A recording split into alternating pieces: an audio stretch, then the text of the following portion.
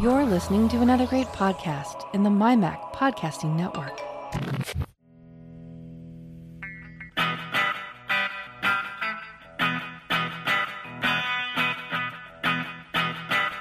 Hello and welcome to another edition of the show where we take a wander around the week in Apple, Apple News, reviews, technology, associated products, and all sorts of other things that catch our eye. This is another episode of the Essential Apple Podcast. Hello, listeners, and welcome to this episode. This week, I am joined by Mark. Hello, Mark. Hang on a sec, I'm just sorting out my dangly bits. 2 secs. No, seriously, I'm all tangled up with cables going everywhere, so I'm in a bit of a kerfuffle at the moment. Oh, don't. You know what I think about cables? I hate cables. I also have with me the original co-founder of the Essential Apple Podcast, Carl Madden. Hello, Carl. Hello, sir. How are you? I'm all right, thank you. I'm all right. And the last guest is Canis of Wooji Juice, the makers of Ferrite Recording Studio. So, hello, Canis. Hello, everyone. I've been waiting a long time for this interview. Many, many years ago, I asked Canis if he would come on when Ferrite was just a twinkle of the application it is now. So I'm looking forward to this one. Very good. Excellent. Right, later on we will have a look at the news in the second half, but there's not much news because it was Thanksgiving in the US, so nearly all the news was Black Friday, Cyber Monday stuff. And I do note that Black Friday now starts a week before and runs for up to 2 weeks after, but there we go. As is traditional with all holidays. Yeah, that's quite right. More importantly, we're joined by Canis. So, welcome to the show, Canis. Thank you for inviting me on. Obviously, you are the developer of the Ferrite Recording Studio for iOS. That's right. Which I know Carl is an avid user of, and I believe Mark has been making use of recently. I have used Ferrite a little bit, but only on my iPhone because I don't have an iPad, and which is it's only, well, I don't say only, that's not the right word, is it? It's best used for just small snippets because on that tiny little screen it's not ideal. However, you can do it because I have. See, I disagree with that. I've done a complete podcast on the iPhone. I think it was about 40 minutes long. Granted, I made it a lot harder for myself because I thought, I don't need no stinking manual. Didn't quite know half the shortcuts. And I'm sure Canis will agree the amount of times I've written into him going, how do I do this? And he goes, oh, yeah, it's already built in. Is that RTFM? Yes, very, very much so. A lot of people do use it on the iPhone, not so much for podcasts, but it's very popular on the iPhone with radio journalists. It's used a lot at the BBC and RTE and a bunch of other, national broadcasters and so on, because they can go out with just their phone and you can get quite high quality microphones that plug into the Lightning port, and then they have something sort of non-intimidating to push into the faces of people on the street to ask questions and do vox pops and all of this sort of thing. But then they can edit it right there on the device, just pop into a coffee shop and upload the finished product back to the studio for broadcast. So that's kind of what I was meaning when I was saying, it's better for smaller pieces. It's ideal for that. Mm-hmm. It's ideal for that. I've used it to do, edit small snippets and pieces. I just find it, maybe it's my poor old eyes, but I find on that small screen it's not ideal. I prefer to work on a larger screen, and as I say, I don't own an iPad, but that would be an ideal application, obviously, particularly for a journalist, of course, because you can have the product pretty much hot off the press, as it were. Indeed. I tell you what, Canis, I love this application. It has transformed the way I do my show.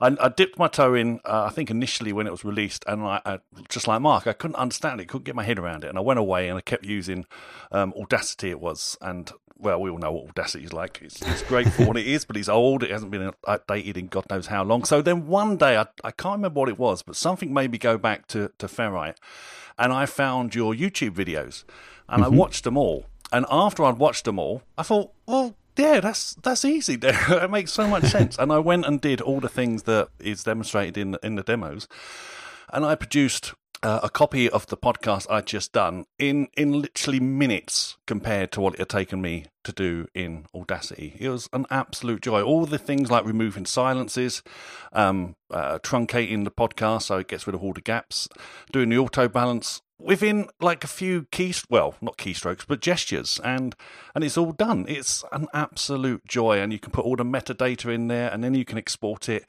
to either a waveform or an MP3, and it's ready to go. I just love this. Is the most used app on my iPad. Every week, at least 3 or 4 times, I'm using this application. Well, that's very kind of you, and always great to hear that people are finding it useful. Was there a question? No, it wasn't. I mean, just said, how did you? First of all, why is it called Ferrite? Mainly because I'm not very good at coming up with names. It's always the last thing to happen with an app. I've always assumed, perhaps incorrectly, that it is called ferrite because ferrite is the material on magnetic recording tape. That is the main reason, yes. It's also, if you look on cables, there's often a little widget that's kind of near the plug but not part of the plug, and that has ferrite core, isn't it? Yeah, and that reduces noise and ensures that you get a cleaner signal. And there's a few other uses of ferrite related to recording and signal quality and things like that, so it was sort of appropriate. And also, while I was developing the app, I had to pick a code name because it has to be called something when you create the project, and I was never going to come up with the real name before I started. So it was codenamed Ceramic, mainly because of the colour scheme.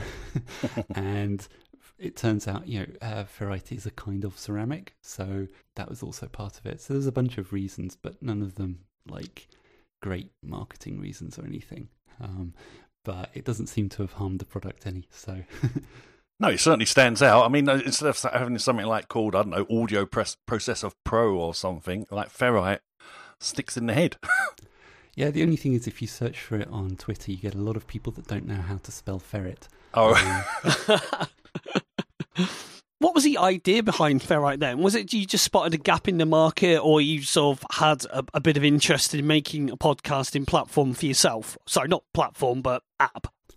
Well, there's a couple of things that came together, and one of them was that I already had and still have an audio editing package called Hokusai Audio Editor. And that's a very different kind of audio editor. It's, I often describe it as if Ferrite is sort of like desktop publishing for audio, then Hokusai is more like Photoshop for audio. You can use it for mangling audio on a, not pixel, but sample by sample basis, in the same way that you paint, pixel by pixel in Photoshop or Pixelmator or something like that. But you probably wouldn't use Photoshop for laying out a book. You could, but it would probably be quite painful. And so in the same way, this Hokusai is for things like creating sound effects and things like that, but you wouldn't want to necessarily make a podcast in it. And a lot of people were trying, and Hokusai's been around for quite a long time. I think it came out in 2011, and I must have started it in 2010. I think I started writing it on iOS 3, if that places it. And if you remember, devices were pretty tiny back then, and people were trying to record audiobooks into it, like 7-hour-long audiobooks, and I was just kind of boggling that people were even attempting that. And so part of it was that people wanted Hokusai to be something that it wasn't, and so rather than trying to break Hokusai to make it that, it was to make a new app that actually was what people were looking for. So that was one half of it.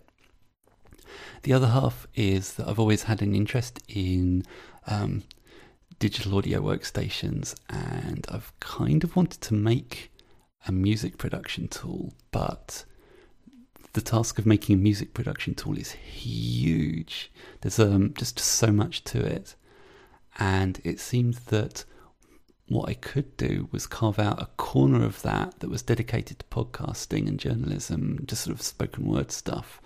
And it would have a lot of the same things, but it would be a lot more manageable for, one person to create on a reasonable amount of time. And while still being actually useful for people in their real jobs.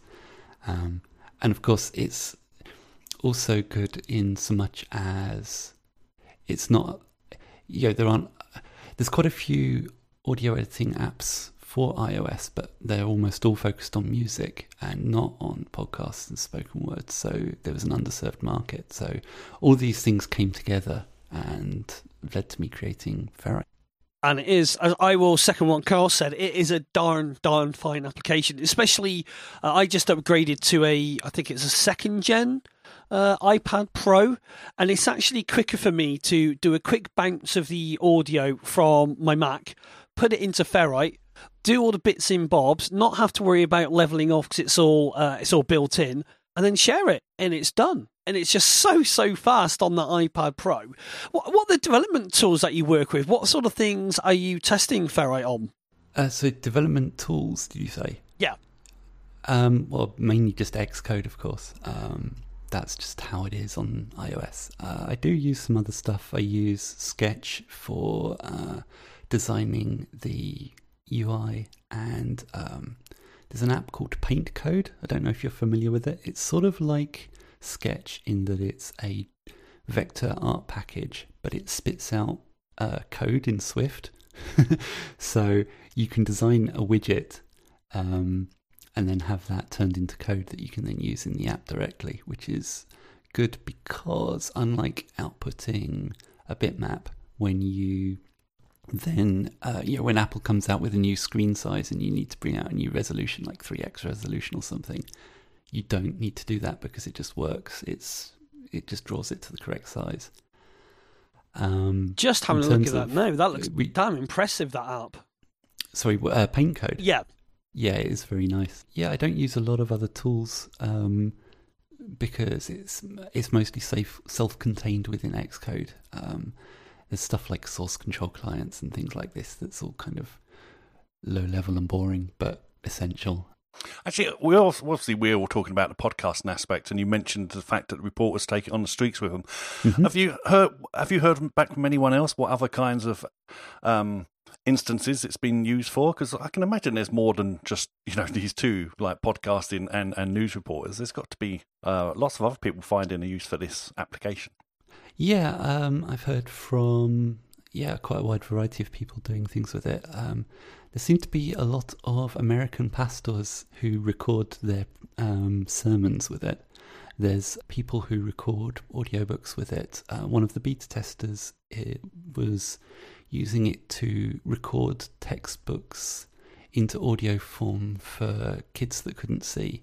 What else has it been used for? A lot of people do use it just as a voice memos app, even though that's kind of overkill. I think people use it for recording lectures as well. Any situation where you need to record very long amounts of spoken word audio and then edit it a bit, it comes in useful because tools like GarageBand tend to not deal with very, very long recordings and things. No, it's always falling over GarageBand. Bless it. But and also I love the fact that you continuously update it. Like just literally recently, you released a version that takes advantage of the Apple Pencil 2, and you've allowed the user to decide so many functions of what that double tap can mean. It's brilliant, and it just sped up my workflow. Like I have it for stop and start, but there was loads of other alternatives on there. I mean, it's fantastic that you keep updating it. Sometimes you're like, okay, I need to do this feature and it's important precisely because of this feature and this feature only, but it's essential. Like, I don't know, encoding to MP3s. It was something that I couldn't do for a long time because MP3s were protected behind a patent. Mm-hmm. And then the last of the patents expired, and so then I could add it. And that's great, but it's a standalone thing, if you see what I mean. Whereas it can be good if you can have a feature that keeps on giving, if you see what I mean. So an example of that would be the system I developed for keyboard shortcuts.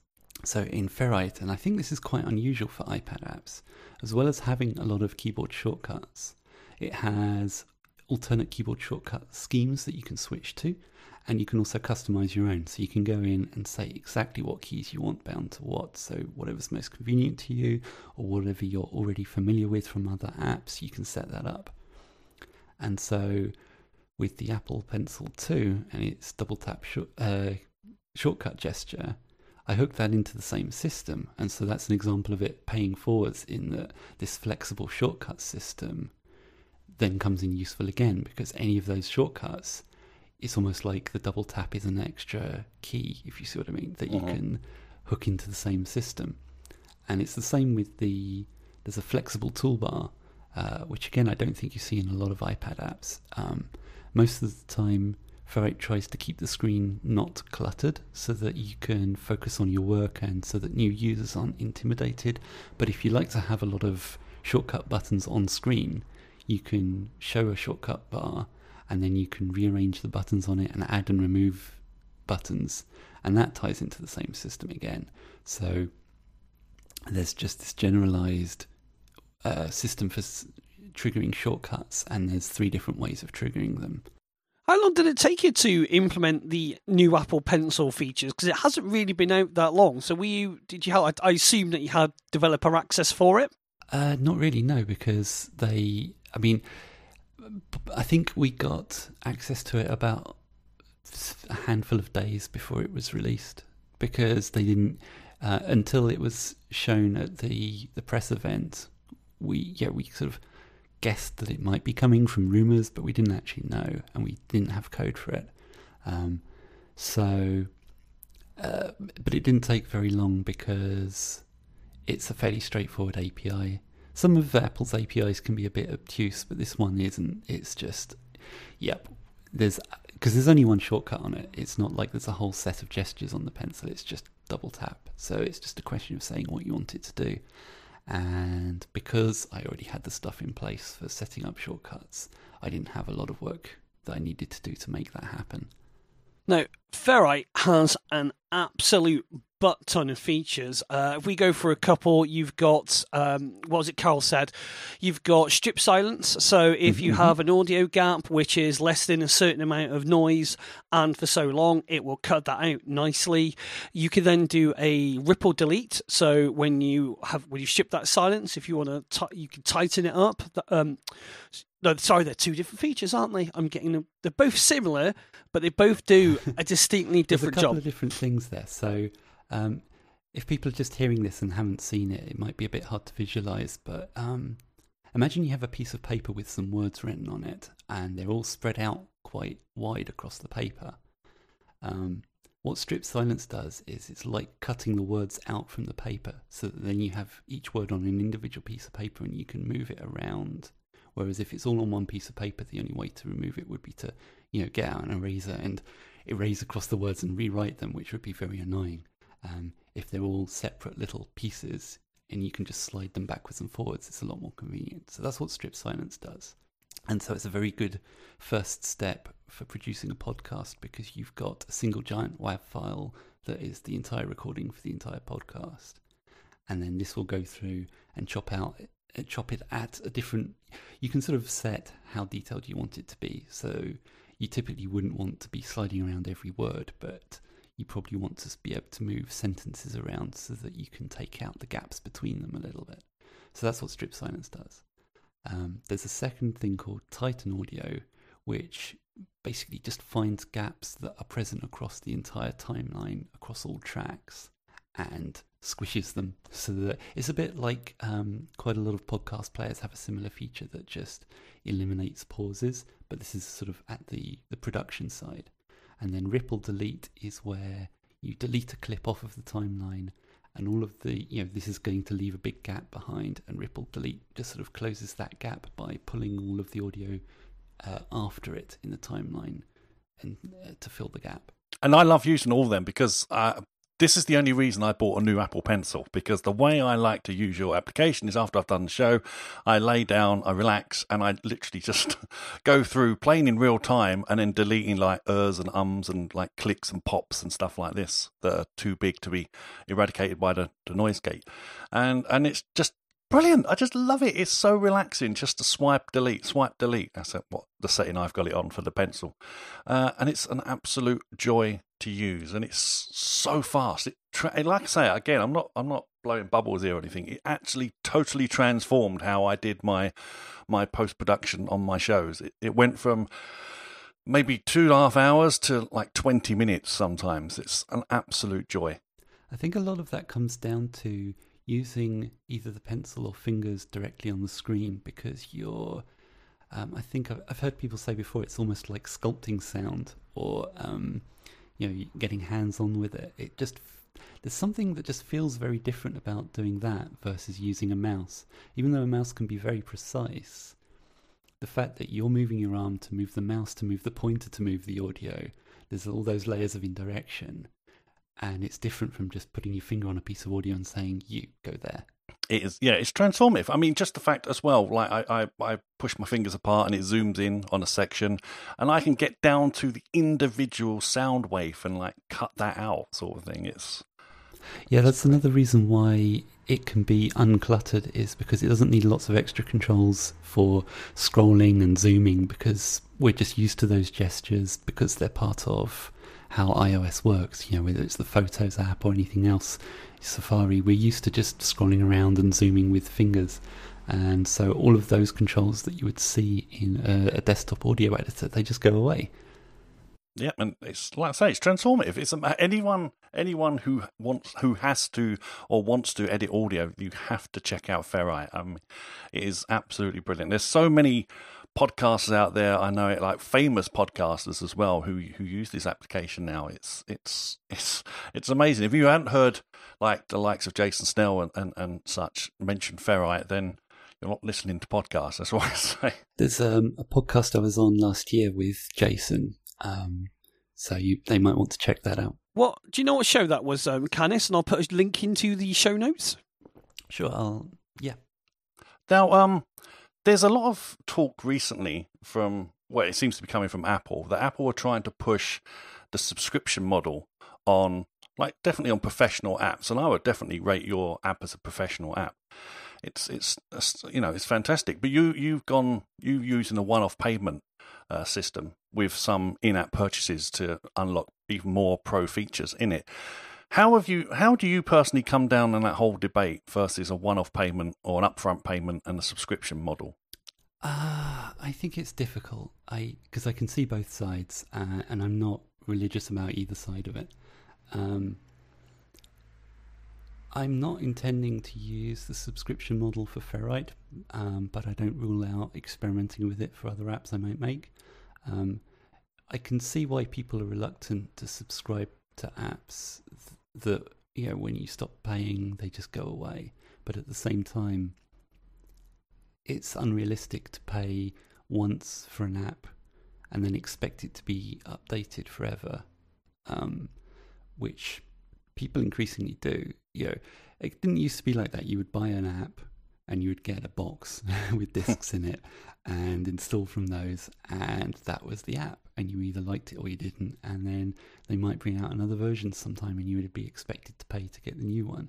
And obviously we don't live in that world anymore, but at the same time, I don't get to go to my landlord and say, but I already paid for the rent once. and these things, so I can see both sides. It's funny, you were talking about Apple pushing subscriptions. There's a bit of a left hand not talking to the right hand situation going on when it comes to professional apps, because for really professional apps, what would be great is to be able to sell sort of site licenses to companies, which is how a lot of apps have traditionally been sold when they're used in that kind of environment. So if a news organization wanted to buy 1,000 licenses that it could then distribute out to its journalists, and when someone leaves and another person joins, they just transfer that over to them, that would be great. And Apple have a system for that called the Volume Purchase Program. It does not support subscriptions. It does not support in-app purchases. And of course, it doesn't support upgrades or anything like that, because the App Store just doesn't.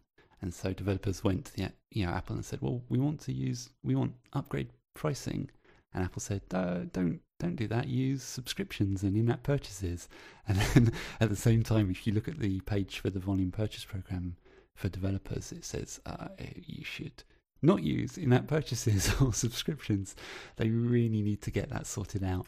Yeah, I think at the moment in Apple, there's a lot of little things that they need to get sorted out here and there. Everyone's got a list. You've got apps like Ferrite, and it does make you wonder, where are the rest of the pro apps like this, especially for video editing? You go and download a few video editors, and it always feels a bit clunky. It's a bit of a struggle. Whereas Ferrite, it really does make you want to tap and explore and keep going back to the manual and keep learning. Just sticking with sticking with what Carl said for a second there. When I started out in the world of podcasting, I used a platform called Opinion, and you could buy the app and you could push up to a hosting service, and it was a one-off fee. Have you ever thought about going into the service side of like offering podcast hosting, so you could literally bounce from Ferrite to some sort of podcasting hosting directory that you're controlling to get a bit of revenue that way? It's not really my area of expertise. I feel like it would take my focus off of the app itself.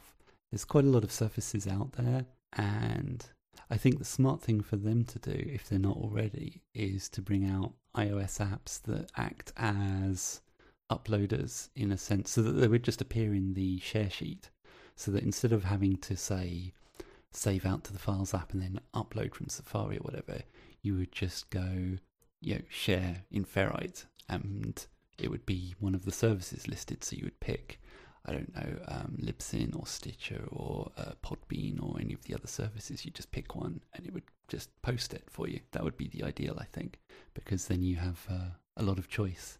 And that's all, Ferrite would support that, iOS would support that. They just need to handle their side of things. That sounds like a fantastic feature. Ferrite has a lot of features, but what's one of the what are the ones that you're most proud of? Because as Carol said earlier on, you've got auto leveling. So for me personally, I don't need to bounce it up to Auphonic, pull the bounce down, smash it all back into Ferrite, and then export it again. What's the feature that you're most proud of? Yeah, actually, the auto leveling is one that I like. It, for people who aren't familiar with it, if you have a podcast where either because you have multiple people and their microphones weren't all at quite the same level, or if you just have one person who tends to keep leaning forwards and backwards so that their volume levels go up and down, auto leveling will just smooth all of that out, which is what you want for a nice, clean listening experience.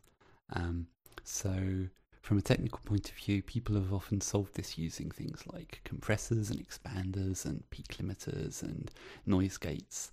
And you can think of it like as a combination of all of those things, but it's actually not. It's something completely different that looks at the entire production at once.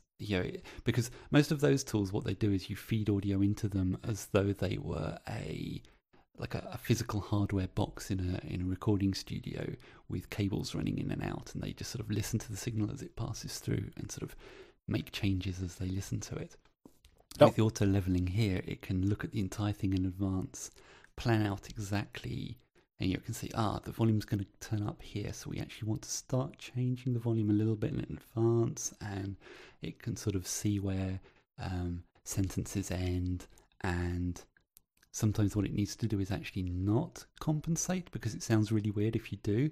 So if you think about a word like don't, just the little gap between the N and the T where we write the apostrophe when we write it, but when we say it, there's a little kind of almost a pause in there, but not quite.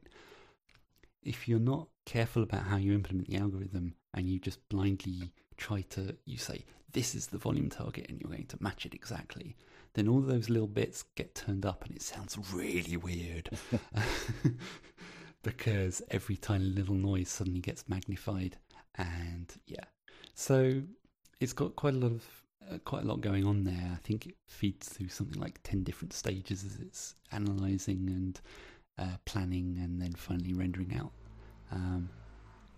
Interesting, because when I started getting, leveling was one of the things I struggled with, and Mark was quite keen on Levelator, but I found that a bit harsh. personally. When I used that, it did suffer a bit from that. I mean, it did a fairly good job for, you chuck your audio in and it kind of smooths it out, and it was certainly better than no leveling. But I found my way, and also I did quite a lot of research on. I'm not an audio expert by any chance, but I did do sort of some background research into what leveling requires on a more technical level.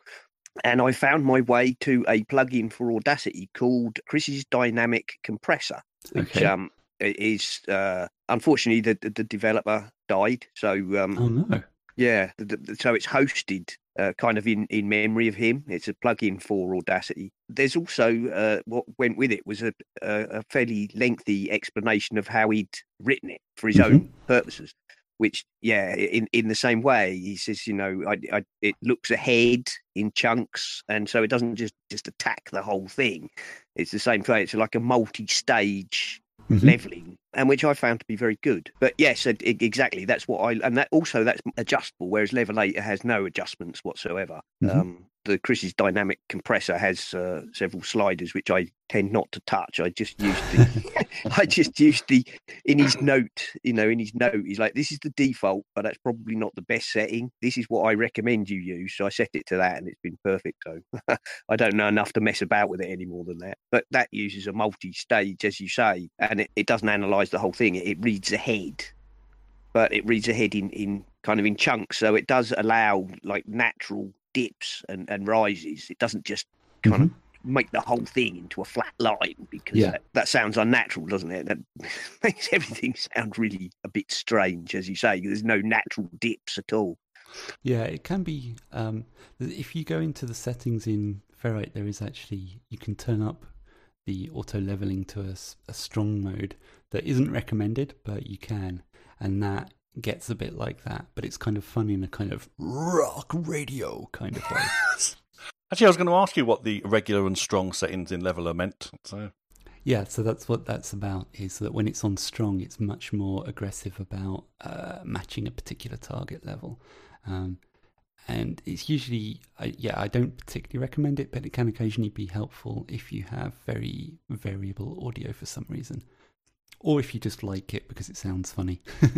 I think another update I saw you implement recently is it pre-compression or pre-leveling before you even import them into a project? You can go through. Yeah, so auto leveling's been in Ferrite for a while now. I can't remember exactly when it went in, but a year or two maybe.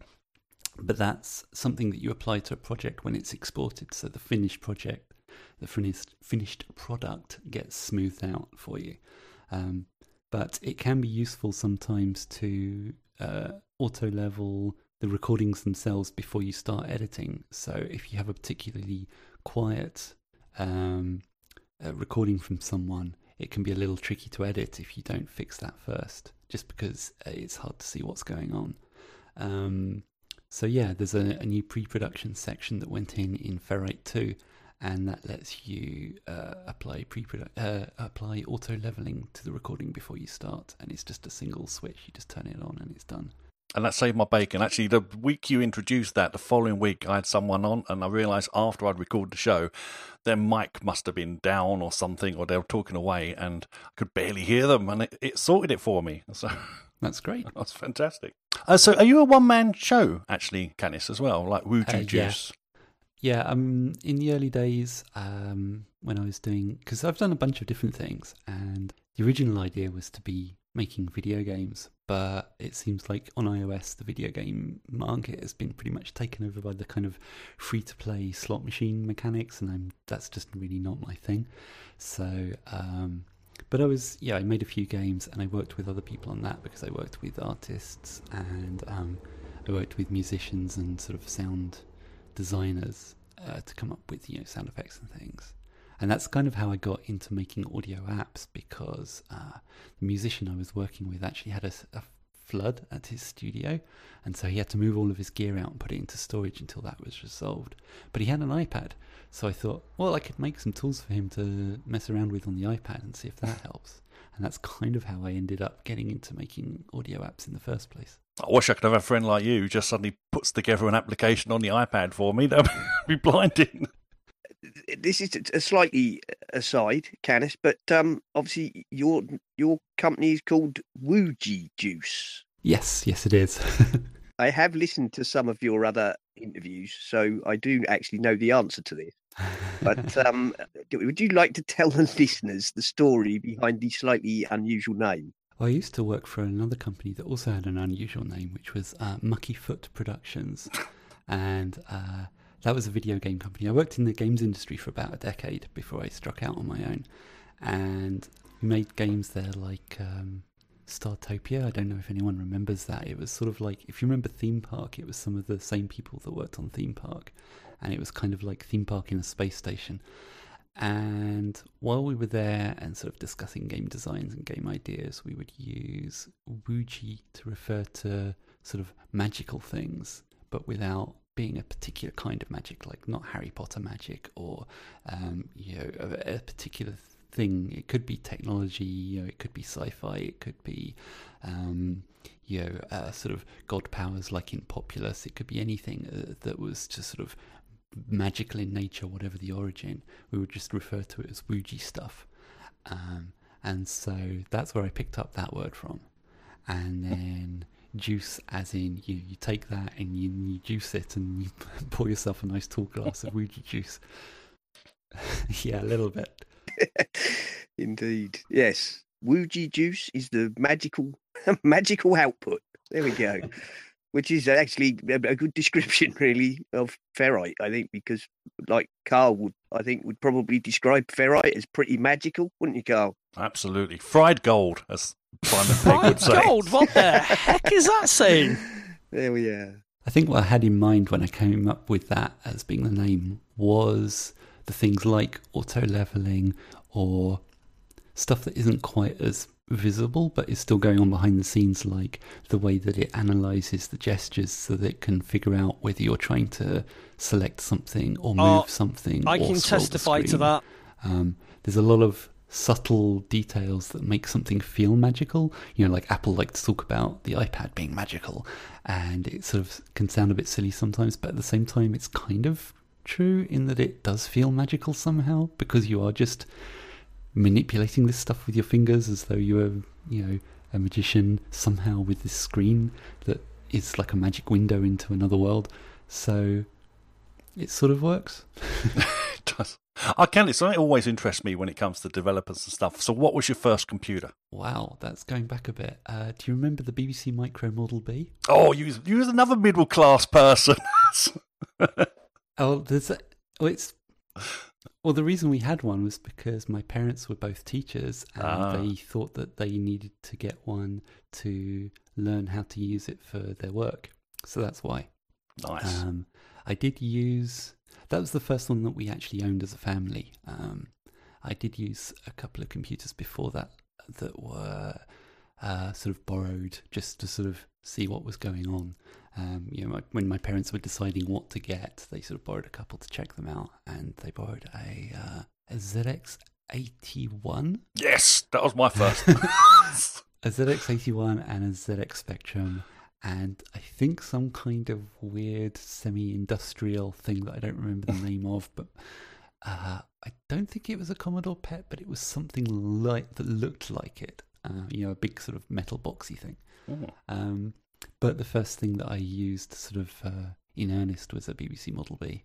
And is that where you start? Did you start programming or learning to program? Yes. In BASIC? Yeah. It was BBC BASIC, wasn't it, back then? It was BBC BASIC, and it was very basic, but it was a pretty good BASIC, but it was basic. I was stuck on that for a very long time. But I did get to mess around with... Do you remember the Archimedes? Oh, yes. Yep. Yeah, so the funny thing about the Archimedes that not a lot of people remember is that at the beating heart of the Archimedes was the very first ever ARM chip. All of the chips in our iPhones and iPads and Apple Watches are all ARM chips, and that was the original. It all comes from And it there. was a hell of a beast as well. It used to knock spots off everything that we had there. Oh, there's a few retro gaming YouTube channels, and they show things like Elite running on it, and you're thinking, blinking heck, that's going at 30 frames a second on that little beastie. It was an amazing little machine. It was, because it had a full color graphical user interface with like drag and drop and all of that kind of modern stuff going on way back in the 80s. And it was sort of, because it had that power, it could do the things that we take for granted now, like when you resize a window, the whole window resizes instead of, which is what a lot of other systems at the time did, just dragging an outline of it and then having the window snap in to follow the outline when you let go. And that seems trivial now, but back then it was amazing. Oh, back in the day. It's always good to hear a developer go, oh yeah, what's your first computer? Oh, instead of it being like an Apple II or something, it's a BBC. Yes. Well, it's a very UK thing. Yes. In a way, it was kind of our equivalent of the Apple II because they were both 6502 based computers with a metric ton of ports. Ports? What are they? Well, that leads me on to my next question, nicely, that Carl. Do you ever see a time, Canis, when we'll actually be able to do a podcast using nothing but our iPad? That includes being able to record it. Now, I know there are some sort of hokey situations where you can use a web-based recording system and pull it down. But do you think that the iPad is eventually going to get there, in your opinion, in what you've seen with all the Apple developer stuff that you get access to? Well, I haven't gotten access to anything that suggests that's going to change anytime soon, but it seems likely that they'll get their act together eventually. I mean, there's already systems in place that let apps share audio from one app to another. So there's no reason why tools like Skype and Wire and so on couldn't allow you to record into another app. They just don't. So... well, Skype's got a built-in call recorder now, hasn't it, from what I read the other day? Yeah, I haven't tried it myself, so I don't know whether it records everything in one, which is kind of not what you want ideally. You really want to be able to record your own voice separately from everyone else's. So I don't know. But yeah, I mean, the answer is yes, it's all doable. It's just that it depends on other pieces of the puzzle. You know, like Skype or Apple or somebody else getting their act together. Not to pass the buck, but it's just unfortunately not something that I can fix. And because Ferrite's been like quite, it's been discovered by, like I say, the podcast community at large. Has that like made Apple get in touch with you anyway? Like they do that Today promotion in the App Store and things like this. Have they ever been in touch with you about maybe promoting your app? Nope, not at all. Oh, what's wrong with them? Funny thing is, they did, they do occasional little App Store features where they say, top 5 apps for doing X. They did one for podcasting, and they included Hawkseye, which is not about podcasting, and didn't include Ferrite. I don't know what's going on there at all. Need to write a letter, I think. But that's a shame. That's a shame because apparently, when you apparently get featured on those pages, it becomes very popular for at least a day. The things that are pushed there. But yeah, I'm surprised actually. I'm surprised because it's a perfect application to show off what the iPad can do. It's crazy for me. It's crazy for me to believe they're not aware of it or want to push it in some way. It's just madness. I don't know. What's going on in the mind of App Store's editorial staff is I have no concept or visibility into that whatsoever. It mystifies me. I'm not just saying, how can they possibly not include me? I just generally I just have no idea what they're looking for. I don't know if there's a particular, like maybe because I don't support X feature or Y feature, and they're like, well, we're really pushing those features this year, so we're not going to feature apps that don't have it, or maybe there is just a thing that if I included it, it would turn up, but I don't know what that one thing is, so... I think maybe your app looks so good, it sort of shows Apple up a little bit, because I've said on a previous show, for the iPad Pro, where are the Apple Pro apps? So you would think that normally Apple come out of the gate, they release something like Pages, which is not bad. It's a bit of a learning curve to go from Word to Pages, but once you get there, it's okay. And then we all sort of wait for developers to find their feet and hopefully stop making really addictive phishing games that cost me loads of time and effort on them. Oh, damn, I hate that game. And that just doesn't seem to happen with the iPad Pro. So I'm wondering if there's sort of like a thing of like, oh yeah, GarageBand's starting to look a little bit clunky in some ways compared to this. I don't know. I guess purely selfishly, I'm kind of glad that Logic isn't on the iPad, but I don't know. So it's just stick to GarageBand, Apple, because every time it crashes and does something wrong, it pushes them towards you. So. And Mark, you mentioned where are some of the other apps like Ferrite. I don't do video really, but I don't know if you've noticed, but several of the guys in the Slack seem to be praising up LumaFusion. Oh, I don't know if any of you guys. Yes, that's a video editor type thing. Cause, yes, it is a video, an iPad-based video editor. Yeah, there was a very famous chap who did a complete video editing on the iPad Pro, and he was quite blown away from it. But you get these apps like Ferrite, and I think Carol was saying named it perfectly. The fact that it's such a good app, and it really doesn't get the recognition in some circles that it should do. There we go. We'll do our best to promote it, shout it from the rooftops. Yeah, it's basically been a fanboy cast of what everything good about Ferrite. So, are you allowed to sort of tell us about some of the? So, let me try that again. He drops a marker there. Actually, I can leave that in because speaking of dropping markers, if you are thinking of using Ferrite to do some recording or editing, you can actually record on your desktop, drop in a chapter. And as long as you export it as a chapterized MP3, you can then go into Ferrite and start scrolling around and finding those edit points. I wouldn't particularly recommend using MP3s as your source material. It works, but MP3s are slower to open than other formats because you can't... The playback routines need to scan the entire file in order to find out simple things like how long it is, whereas with other formats they don't. So you can use it, but I would recommend using WAVs or something else. But if I remember correctly, a certain somebody, namely me, emailed in to say, does Ferrite support WAVs with chapters in them? Yeah, it doesn't support WAVs with chapters in, but it supports a variety of other ways of getting chapter markers in. So yeah. Does it support AAC, Canis, with chapters? It should, yeah, actually. If you I'm trying to remember, I'm pretty sure that works. I should be more confident, shouldn't I? But I'm pretty sure it does. If you drop an AAC or M4A file with chapter markers into the library, then bring up the info, you should see all of the chapters as bookmarks.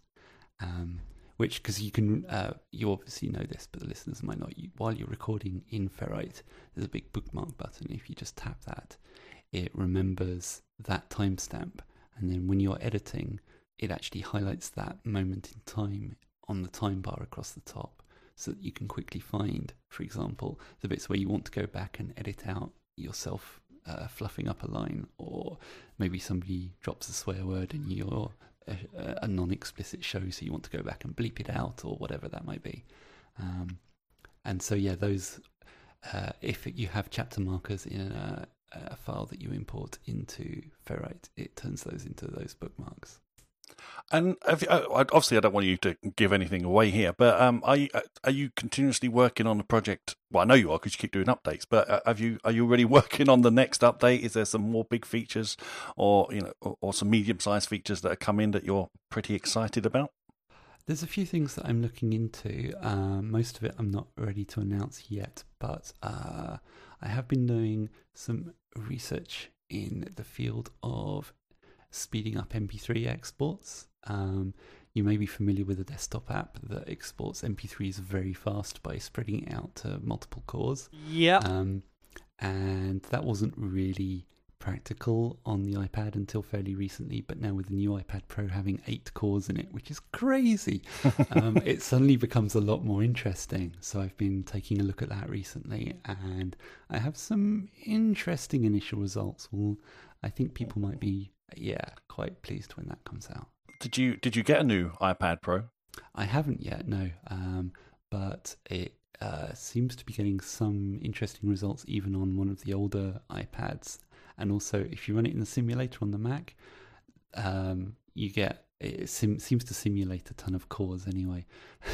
So while you shouldn't rely on the simulator as being an indicator of real-world performance for all sorts of reasons, it allows me to test with lots of cores just to make sure that it doesn't get confused.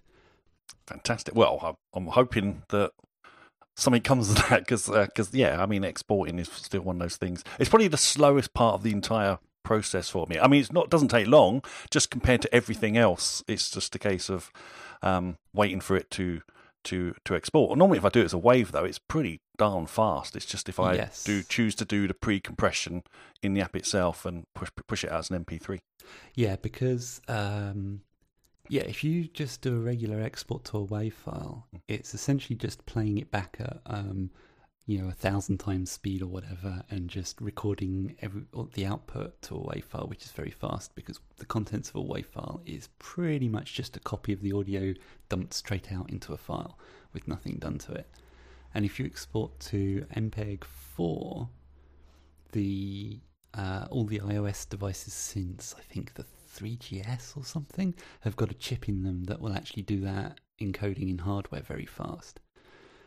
MP3s, not so much. MP3s have to do it all in software, so it's much slower. So that's where you'll be seeing like 95 or more % of the time of export will be in the MP3 encoding. And so that's why I've been looking into speeding that up specifically. Yeah, it's really, I mean, because I do it as MP3 because that's still the recognised everybody can get it sort of thing. I probably should move. Course, yeah. I probably should move at some point to a more modern encoding. No, I mean, I understand people sticking with MP3. It makes a lot of sense because there's just so many different players out there on lots of different platforms, and they all support MP3. So I completely get people using that as the format.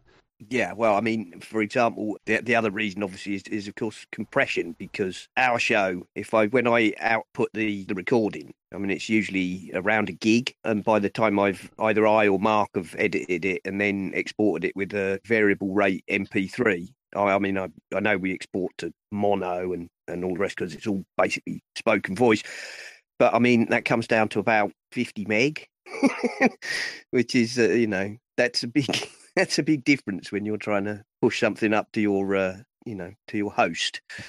It is. There are other formats that are that small that aren't MP3s. It's just that they're not as widely supported by podcast players. Not necessarily the best, but the widest acceptance sometimes wins out, doesn't it? Yeah, that's very common in technology, all the way back to VHS tapes. Yeah, well, the other thing, of course, is like like how many USB sticks are FAT32? It's probably a terrible format, but it's understood by everything in the whole world. So it's kind of lowest common denominator sometimes wins out. Indeed. Right, guys, we've been going for an hour basically. So I think we should take a break and go and listen to John in the hardware store. And when we come back, we can do a few short stories, and then we'll let you get off, Canis. All right. Okay. So all right, over to John while we take 5.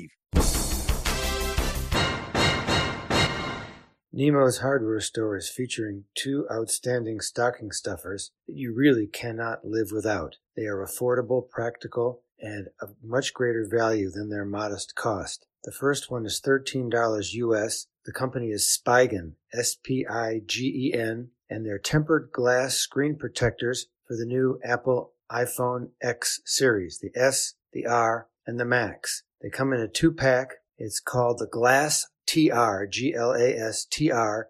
We will have the link in our show notes here on Essential Apple Podcast, and it comes with a really handy, easy fit tray to make it quite convenient for placing and locking in the glass cover on your precious, beautiful new iPhone X series. It also works for the standard X because it's the same size as the XS. So for $13 US, you get 2 of these tempered glass covers. And trust me, you will drop your phone. You do not want to drop it onto the glass of the actual Apple part of the phone. You want to make sure it drops onto the Spigen covered tempered glass cover. I strongly recommend these. Give them a try. Great price, easy fit, well-made, clear, good touch capability for your finger and your stylus, protecting your phone, and gives you lots of peace of mind at a very reasonable price. Spigen, S-P-I-G-E-N, tempered glass screen protector designed for the Apple iPhone X 2018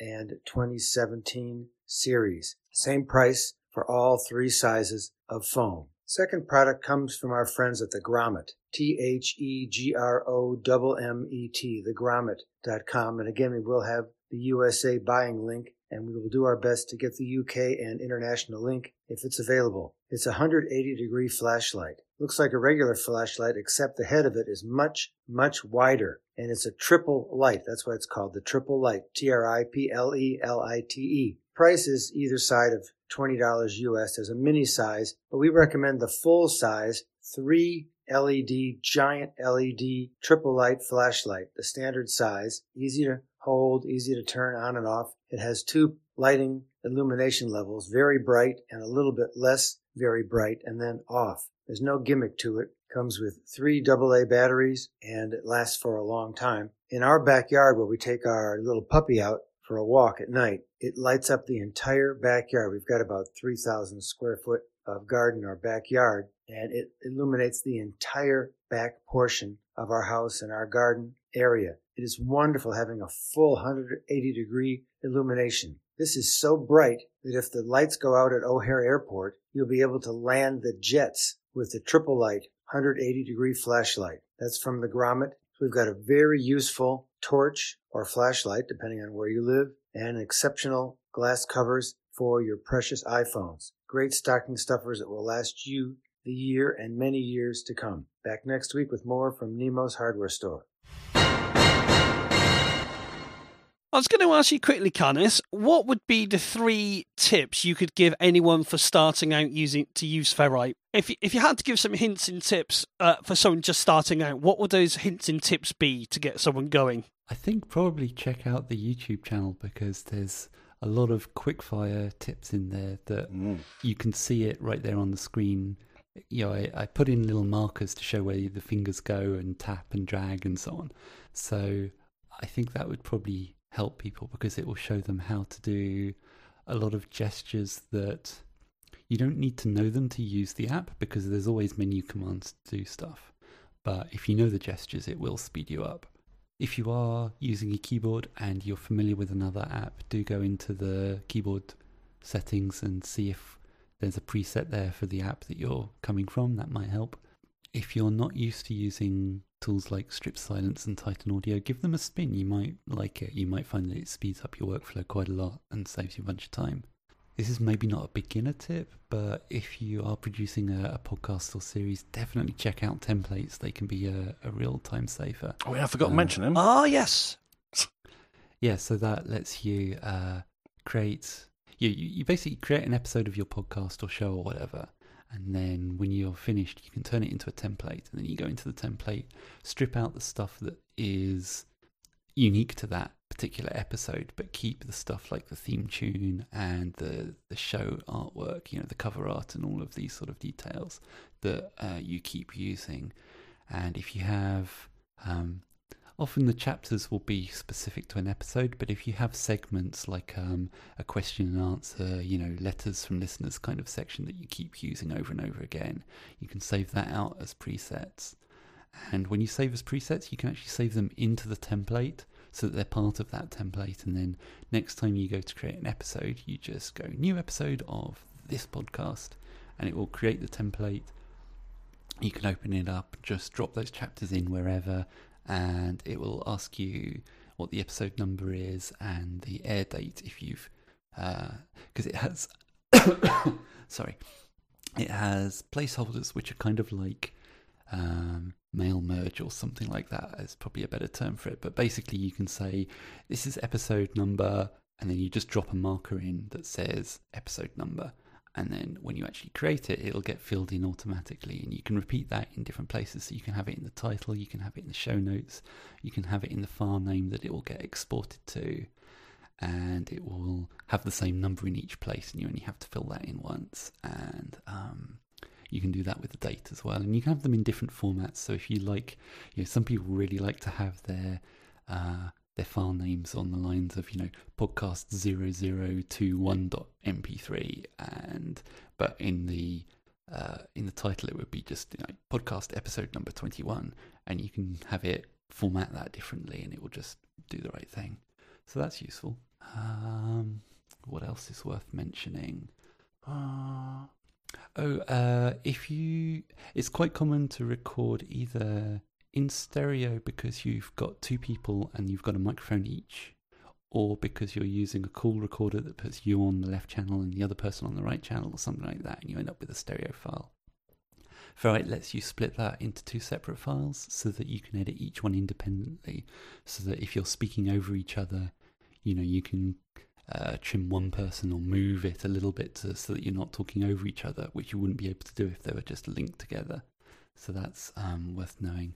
You can do that by going in, selecting the recording and tapping info, and this is a pro feature, so it's not in the free version, but in the pro version it will say something like using channels 1 and 2, and you tap on that and it will list all the channels, and it supports more than 2 channels, so you could have a recording from a mixing desk with like 8 tracks in it, and it will obviously people aren't mixing podcasts in Dolby 7.1 surround, so you can't use all of those 8 tracks at once. But what you can do is say turn off all of the tracks except one, split off all the extra tracks as separate files, and now you've got 8 files that you can each edit on their own tracks. And so that's wow.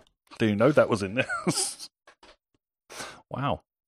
Canis, as it's quite clear, both Carl and myself love Ferrite. Just tell us a little bit of where can they find the app, and a little bit about the costs associated with the upgrades, which are, as Carl and I would probably agree, are more than worth it. So the best thing is just go to the App Store and look for Ferrite Recording Studio. I also have a website at wooji-juice.com. That's WOOJI. And I'm at Wooji on Twitter as well. Just shove that in there. And the app is a free download. For the light version has some limitations, like the maximum project you can edit is 10 minutes, for example, and 3 tracks. But there used to be a few different in-app purchases, but people found that confusing, and I simplified it down to just one single unlock that's just like, it's the pro version, you either have it or you don't, and people seem to like that better. So that's $30, or the equivalent in your local currency, which you probably know varies from country to country due to sales taxes and all of that. So it's not exactly $30, but whatever the equivalent is.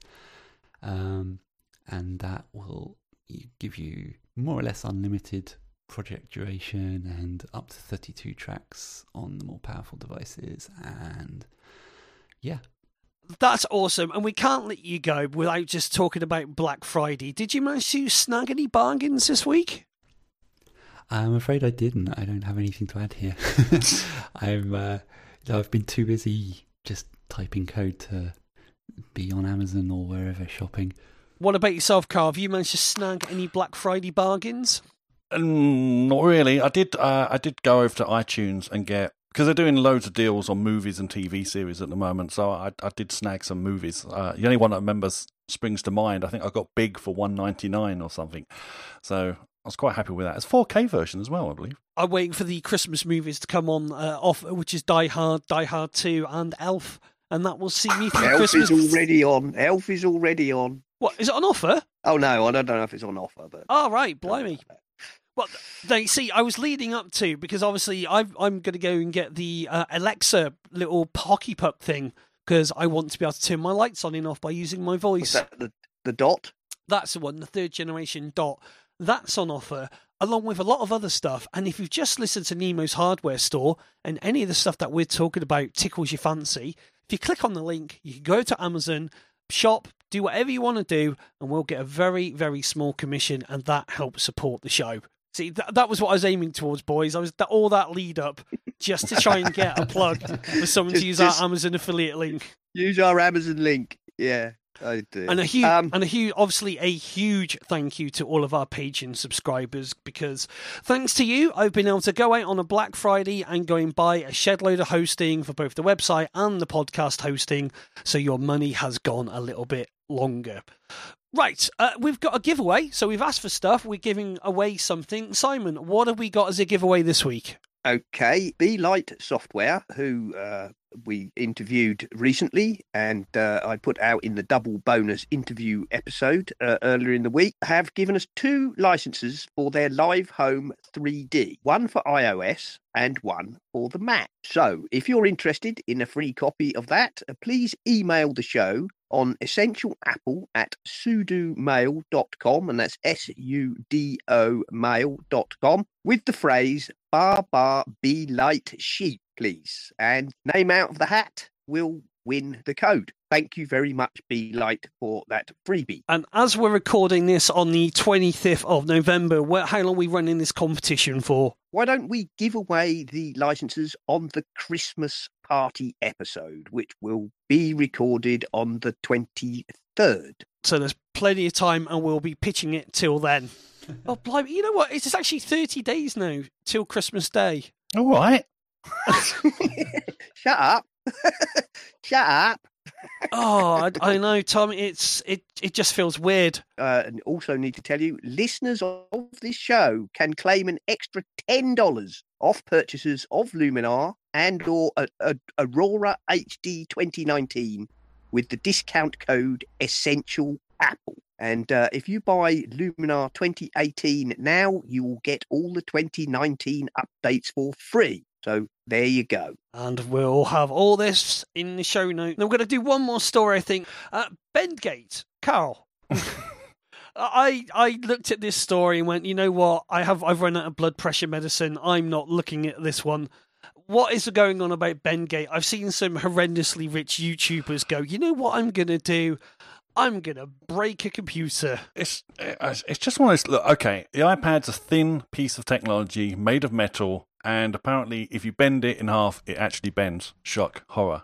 I mean, I don't know. I mean, what more can you say? Yes, if you're going to treat it like this, it's going to break. So if you drop it, apparently it might break as well. I mean, these are not revelations, are they?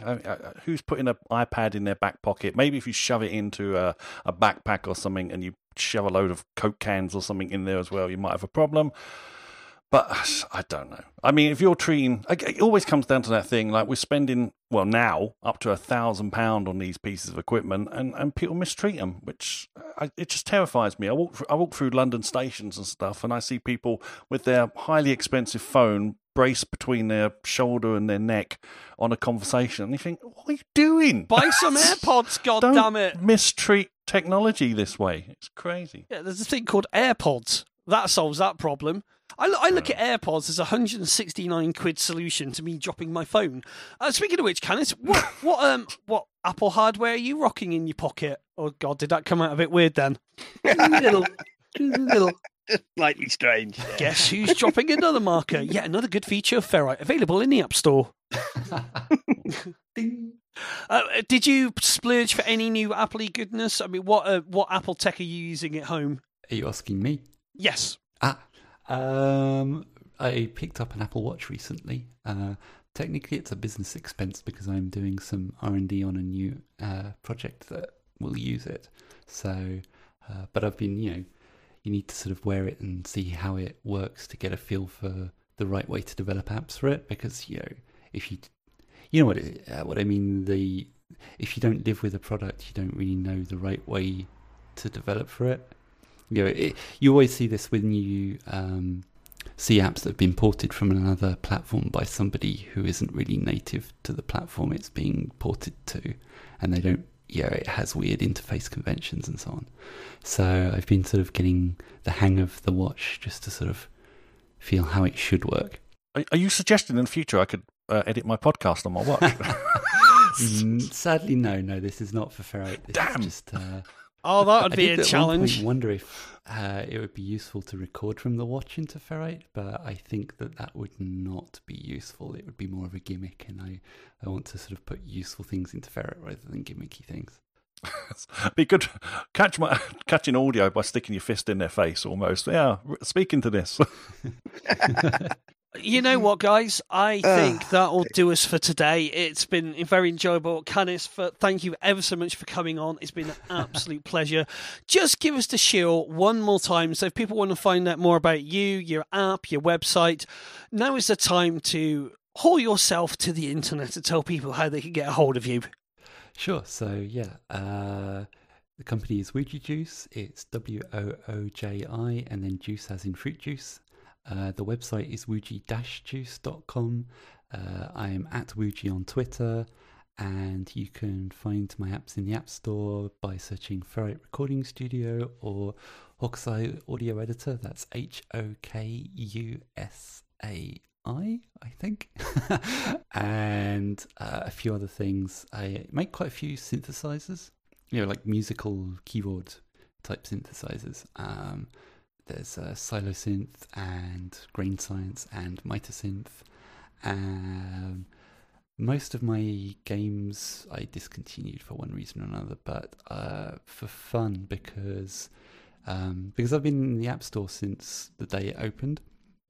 So earlier this year was the 10-year anniversary. So on the anniversary, I re-released Hexterity, which was the first iOS game that I made.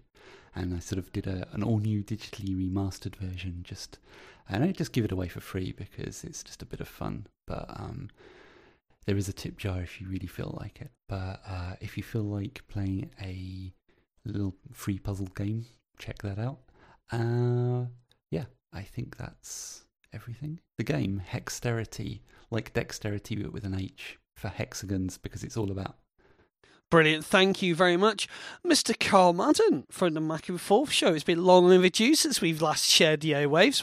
I say long overdue. It's probably been a blessed relief for many people not to hear me. Well, that was that restraining order, wasn't it, really? They never proved a thing. The DNA evidence was insubstantial. You can get hold of me if you want to listen to the Mac and Forth show or macandforth.com, or just seek out Mac and Forth on any of your podcasting applications. And we're also listed on Ferrite's page as one of the users of Ferrite. It's one of the podcasts that uses Ferrite. How do we not get on there? Oh, yeah, I've listened to... Well, you never told him. I say that, and then I listen back to the quality of the show when I edit it, so probably just as well, really. Carl, you do have to let him know that you're using it. He's not a mind reader. He might be brilliant, but he's not a mind reader. I was one of the first people to drop the $4.99 to do the unlock, and I have several emails going back and forward. And like I said, I think we were off the air, it's like the amount of times I've emailed him to go, how'd you do this? And it's like, I'm just going to very, very politely rewrite what I've put in the manual, and then I go and read the manual and go, oh, yeah, there's that feature. I will also say, all joking aside, and I know we've sounded very, very pro Ferrite, but that's the whole point. We like to get people on about the apps that we love.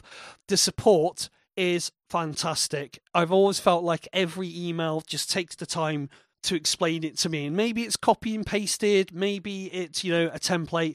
I don't care. But every time I've had a question, it's always felt like there's been some care and attention going into it. So a big thank you from a very inept user.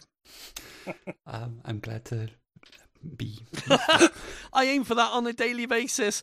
Oh, Simon, where if people want to get a hold of you, how can they do so, good sir? Well, the simplest way to find me is on Twitter, where I am at Serenak, and that's SERENAK. Of course, all the stuff is on the essentialapple.com website, and we also tweet, of course, as at Essential Apple. Also, and if you want to, you can get hold of me at Ocean Speed. I'm on the Twitter now and again at Essential Apple. This has been a show of the Essential Apple podcast featuring Canis from Ferrite Software and Carl Madden from the Mac and Forth show. And until next time, we'll see you soon, or talk to you soon. Oh, I don't know. I'm going to put the kettle on. Cheerio, everyone. Bye. Bye. Bye. You've been listening to the Essential Apple podcast, and I'd like to say if you enjoy the show and would like to support us, feel free to go over to the website essentialapple.com, and you will find links to both Patreon and the Pinecast Tips Jar, where you can make a donation towards the costs of the show, or even if you're really keen, you could set up a recurring payment. And thank you very, very much to all the people who already do support us. We really do appreciate you very much indeed. This show is, of course, part of the My Mac Podcasting Network, where you can find a variety of other shows like the My Mac Podcast with Guy and Gaz, the G-Men, Tech Fan with Tim and David, the Nintendo Club Podcast, the Geekiest Show Ever, the Three Geeky Ladies, Bart Bouchot's and his wonderful Let's Talk Apple, and possibly some more that I forgot. So why not go over to mymac.com, take a look at the available podcasts, and take a listen.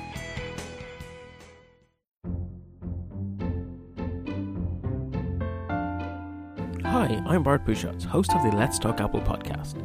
Every month I gather together a panel of Apple followers and we digest the month's Apple news. Our aim is to step back and take a 40,000-foot view of all things Apple. We're the perfect complement to the many great daily news shows out there. Listen and subscribe at www.lets-talk.ie.